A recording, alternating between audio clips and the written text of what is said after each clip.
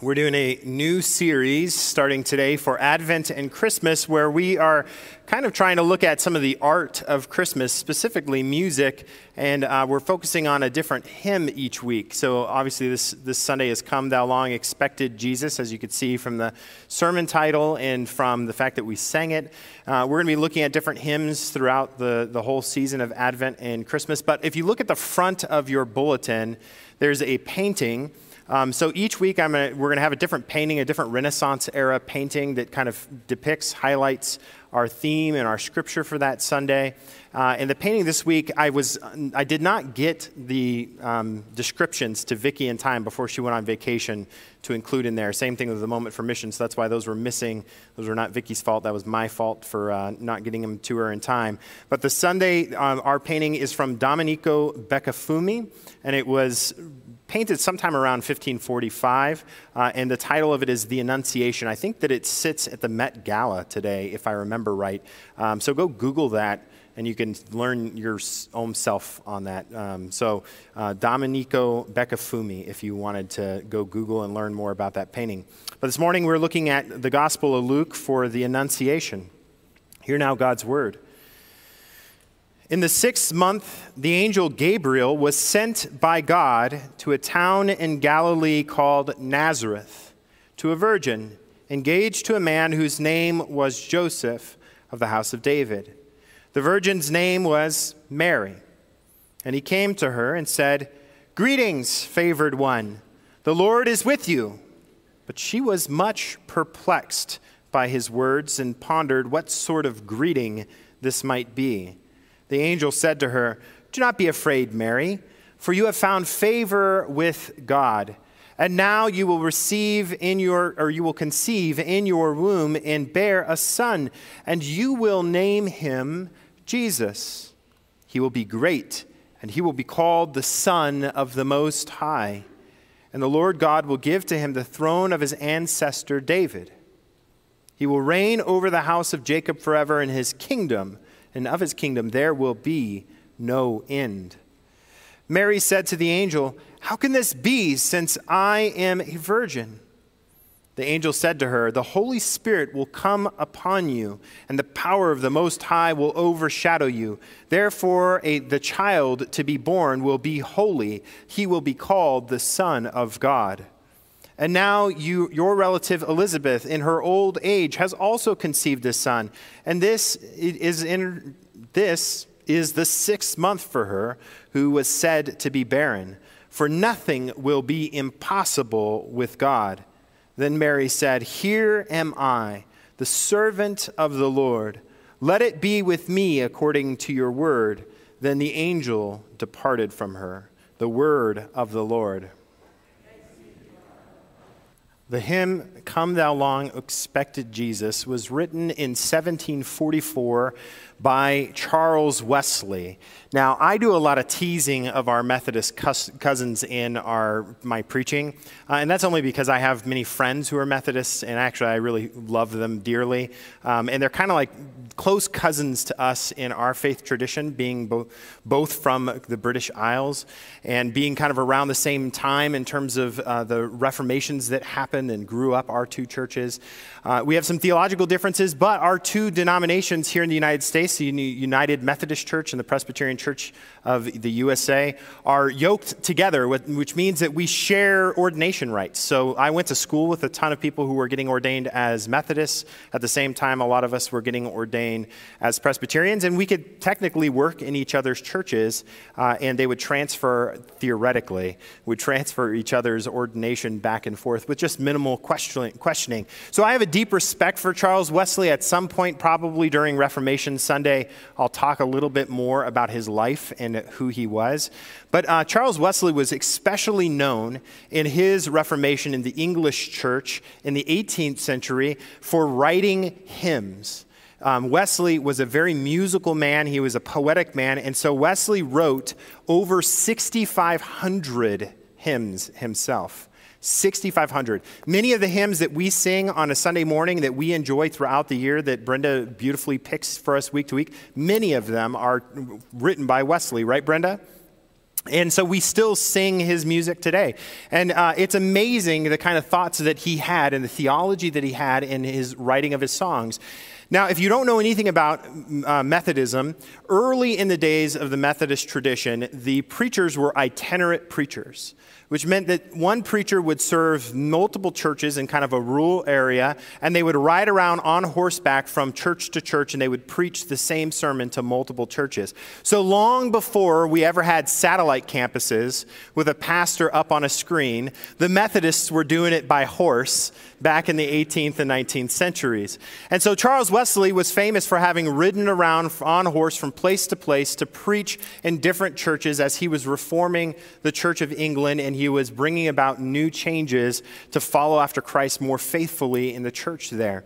And so I imagine him in this story that about how he wrote Come Thou Long Expected Jesus. I imagine him kind of sitting down, tired after having ridden a horse all day, and yet he chooses to do in his free time, if you know Charles Wesley's story, this isn't surprising, to sit down and to reflect upon Scripture.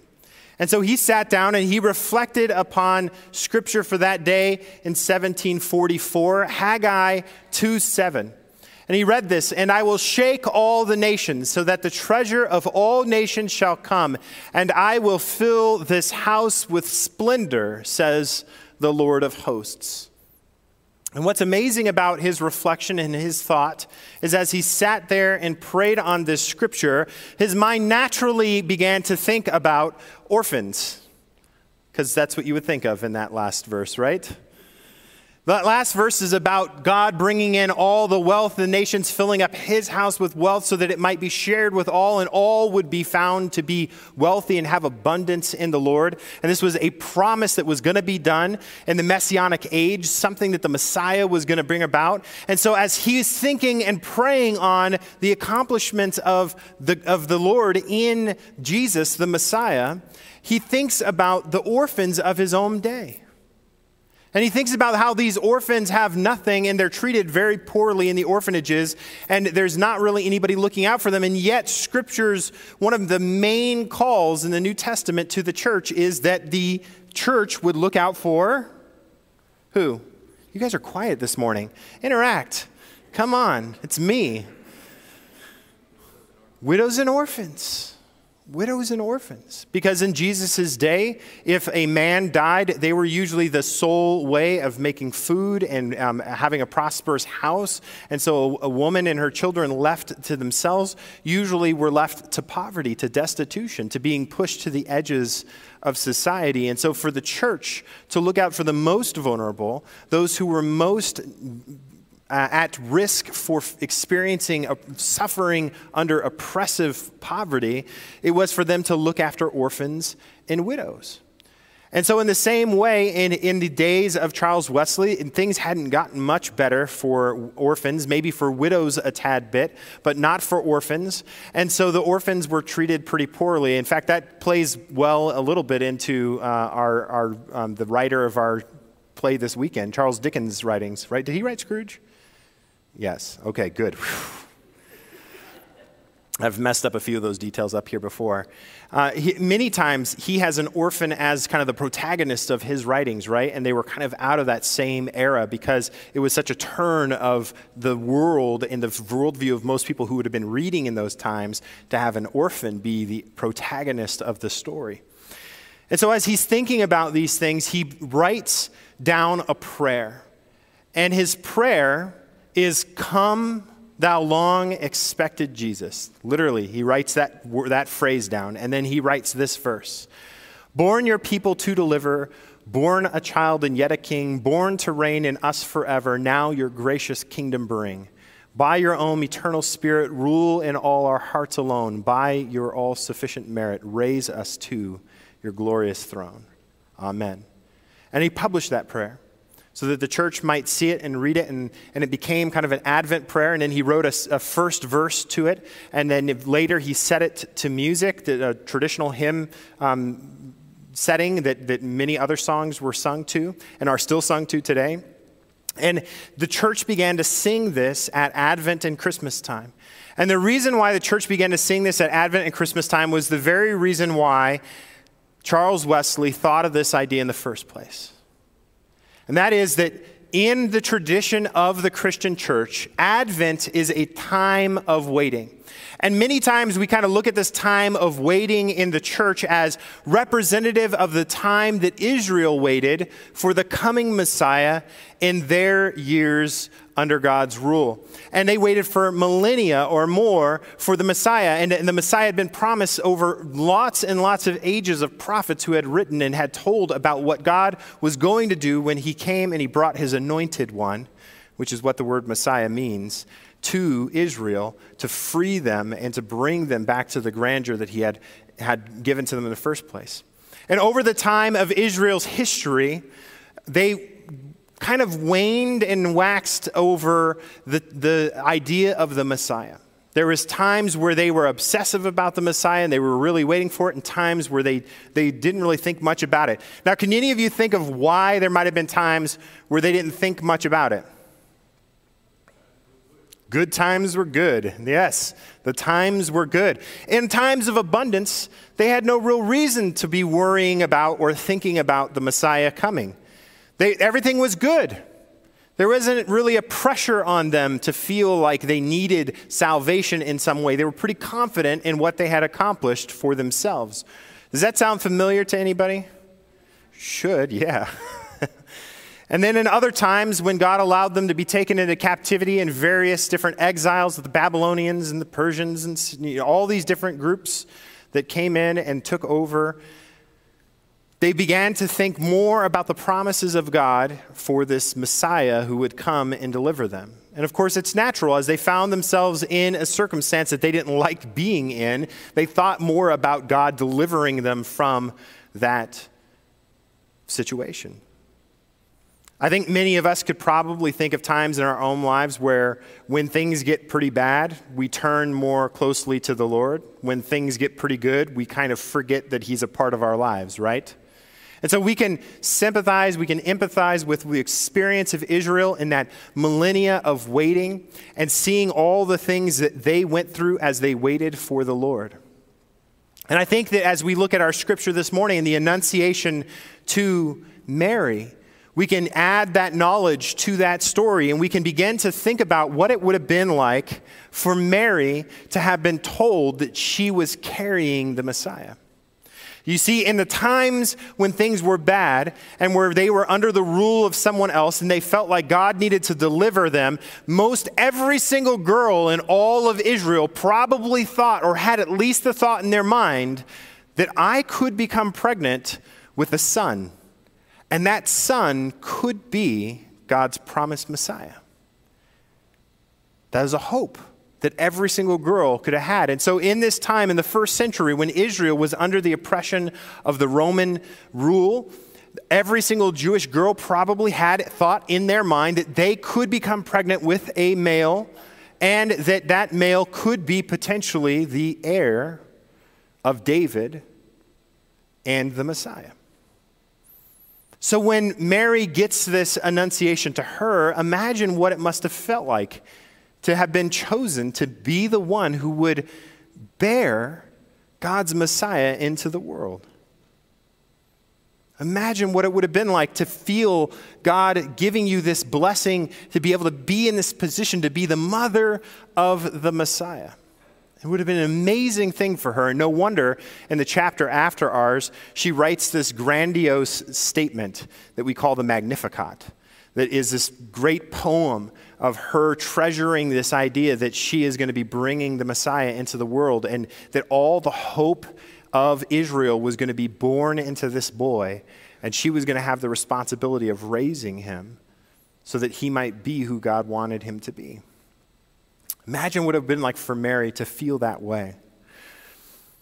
And she says this at the end of the Annunciation to her. Here am I, the servant of the Lord. Here am I, the servant of the Lord. Now, in our day, I think that people might have a little bit of a different reaction to that. What, God? You're going to make me pregnant? What? You're going to make me raise this boy You're going to make me have to be responsible for the Messiah? We might have a different reaction. We might be like, choose a different servant, not me, right? Choose someone else. Don't use me to bear your son into the world. Choose someone else. And yet Mary's response was, here am I. Here am I, the servant of the Lord. Well, what does this have to do with us? I would say that we in our world and in our lives here in the United States experience so much abundance, so much luxury, so much security and safety that it's unlike anybody else who has ever experienced life on earth before us. That we have so much that people could only dream of. Kings didn't live as well as many of us live. Even some of us who are below the poverty line or who are below the medium income line, whatever it may be, we are so rich in our country that we're filled with abundance. And most of us this week, we spent time, if you guys listened to my sermon last week, we spent time counting our Thanksgiving. How many of you guys spent time this week counting your Thanksgivings? Oh man, wow. Like 3 of you. Jeez, I'm going to stop giving out homework assignments. We had thoughts this week of all the things that we could be thankful for as we shared in abundance at our tables, tons and tons of food. How many of you still have food in your fridge? Yeah, you still have food from one meal that you cooked. I'm going to have food for like the next 4 weeks because I way overdid it. We have so much in our culture that it's so easy for us to forget that God is a part of our daily lives. And that we are still waiting in hope in Jesus. Because the amazing thing about this season of Advent that parallels the waiting and the anticipation of Israel is that Christians have reckoned that they too are waiting for Jesus once more. That from the day he ascended before Pentecost, back up into heaven, and he sent his Holy Spirit, we have been waiting for him to return the same way that he had left. We're waiting for him to come back, to make all things new, to finish the work that he started in his life, his death, and his resurrection here on earth by making the earth new in a new resurrection. And so we as Christians, we remember during the season of Advent, not just that Israel waited for the Messiah to come in the first place, but we remember that we ourselves are also waiting for the Messiah to return to finish his work. And so we cry out to him just like John Wesley did, "Come, thou long expected Jesus," not in just hindsight or some kind of thought, an idea of Israel's waiting, not in just memory of that, but real in our lives, we wait for him to come once more. At the same time that we experience incredible abundance, we live in this weird age where we also hear about every single bad thing that happens on the planet, right? Or at least if you read the news, you do, right? Or if you watch the news on TV, because they have 24-hour cycles they have to fill up now. And so they got to put every crisis on there. Every single bad thing that every politician is saying about each other, you got to read about it every single day, or you got to hear about it in your news media some way or another. So we hear all these negative stories. And so our hearts become filled with anxiety and stress at the same time that we're experiencing incredible abundance, right? And so our heart should be driven to remember that our hope does not rely in this world. Our hope does not rely in the government that we currently have or any government on earth. Our hope relies in who, church? Jesus. And that Jesus is active and still working today. He's doing something now for preparation for when he comes back and makes all things new permanently. He's doing something now. He will come back one day. And he's doing something now. So guess what role you play? Anyone want to guess? No. You guys are Mary. The first to have the divine indwell her. The first to carry the divine presence into this world, Mary, is a prototype for every Christian who would be given the Holy Spirit to bear God's presence outside of our doors and to this world. And so as we celebrate Advent, as we remember the great hymns that we sing every single year, and we think about all these things that Israel went through as they waited for the Messiah and the hope that they were filled in good times and in bad times, for the promise that God had delivered to them. And then for Mary, who had been given this blessing of carrying God into the world, we must remember that that's our story. That we too wait for God to return. And that we too, like Mary, are bearing God into the world in the dwelling of the Holy Spirit. And so it's us who work to show the light of God, show the gospel of God, the good news of Jesus Christ to the whole world during this waiting time, so that they might be in anticipation for the day he returns like we are. And that's what this table is about, right? Every single month we gather around this table, and I say some words, Mike says some words, and then I say some words, and I end those words usually with what? The words of Jesus. That you proclaim my death until I come again. And so this table reminds us every single month that that is our duty, that is our job, to be in anticipation for the return of Jesus and to be his bearers into the world so that we might carry him to all those who are broken and lost and need his good news as well. So we come to this table ready to bear God out into the world, ready to surrender to his will, to do his will, and to share his good news with all we come in contact with. Friends, this week as we start our Advent celebrations, as we anticipate the coming of the Messiah and the baby Jesus, let us also anticipate his return at the end of time. Let us become bearers of God into the world so that we might do his will and that we might show his love to all people.